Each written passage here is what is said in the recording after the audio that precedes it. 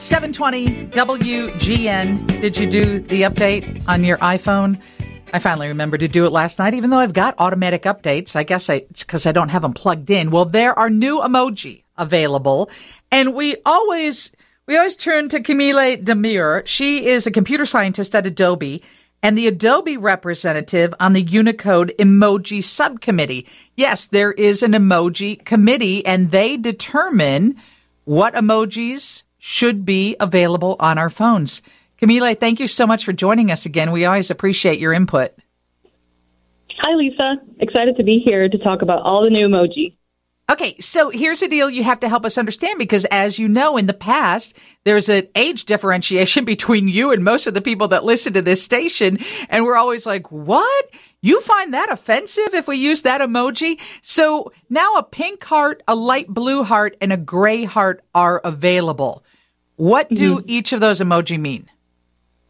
So the hearts are a really great addition. First of all, hearts are really frequently used, and the pink heart has been highly requested for a long time. The committee knows this. But the hearts actually have a much more deeper meaning. So the hearts are actually to add more usage for representing the colors of various flags, so such as national flags, sub-regional flags, as well as identity flags, such as LGBTQ plus pride flags and other identity flags, maybe your favorite sports team, right? So people can create sequences of hearts, of different colored hearts, to present whatever identity or whatever flag they want to present. Because I think last time when we had a conversation and I said I always like to end my text with a red heart, you and most people were like, no, you don't do that. That represents love. Are we still on that path that I shouldn't be doing that, especially in a business situation or, someone who might be my superior?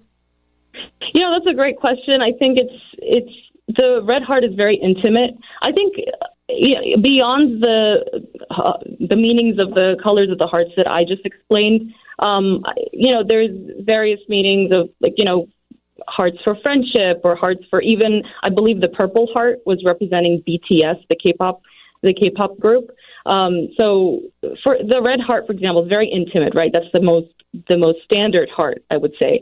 I wouldn't necessarily say don't use it, but use it with someone you're very close to. And I think it really comes down to that relationship you have with the other person to kind of think, oh, should I send maybe a sparkly pink heart, right? It narrows down to the person individually. How many people are on the Unicode Emoji Subcommittee? How many are there of you who have these conversations and determine what emoji should be released and available on our phones? So that's a great question. I think around, it kind of varies meeting to meeting, but it's around 10 to 20. So not a lot of people. And it's all, there's various people. There's people who have studied, for example, gestures, hand gestures, so we have lots of knowledge on the committee. There's people representing vendors, so from Apple, from different companies. So that's why I'm representing Adobe in the committee. But yeah, a small group of people who are very knowledgeable about different areas that come together and, look through our really large guideline list of things to look for. Okay, on the complete list of new emoji in the iOS 16.4, shaking face is at the top. When do we use a shaking face? What does that mean? I'm going to say one word. It's shook. So if you're shook, if your world has been shaken, that's the one to use. I think it's on top because the face emoji are the most frequently used as a category across the 3,000, maybe 700 emoji that do exist. And the shaking face is exciting because, so all these emojis, we actually reviewed it in 2021. So it was, still pandemic time and, we're still dealing with all the pandemic stuff afterwards, right? And I think it was very relatable for many people. Our world was shaken, and the word shook is used often. I use it with my friends. And so that's the emoji to use when you're really, really shocked about something. What about a hair pick? I'm not even going to know that what I'm looking at is a hair pick. So why a hair pick emoji? I'm so glad you picked hair pick because it's a great example of kind of the criteria that we look at.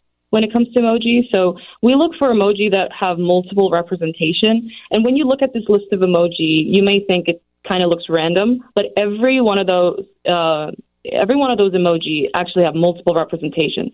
So a great example is the hair pick. It's not just emblematic of grooming, but it's an important cultural representation of Black and Afro hair culture.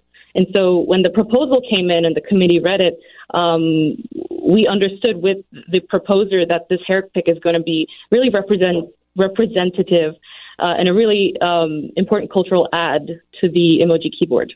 And what about the folding hand fan?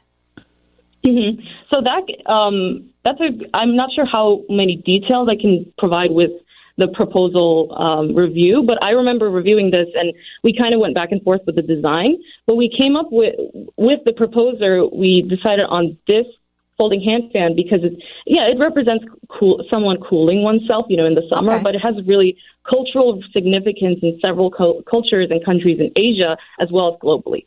So, and for every woman that's gone through menopause, Camille, you will get there one day. And I'm telling you what, this is important for women of my age. Well, yes, I love this. I always love that you join us and, and break it down for us because we see them pop up or we don't. And we're like, okay, when do I use it? Thanks for jumping on the show with us. Yeah, thank you.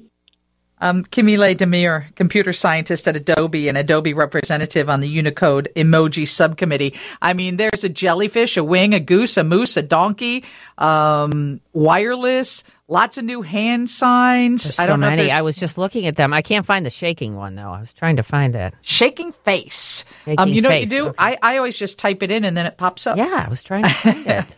I wish there was one that stood for, anger over road construction, but we'll talk about that next. One of the engineers for IDOT, who is in charge of the rehabbing of the Kennedy, is going to join us.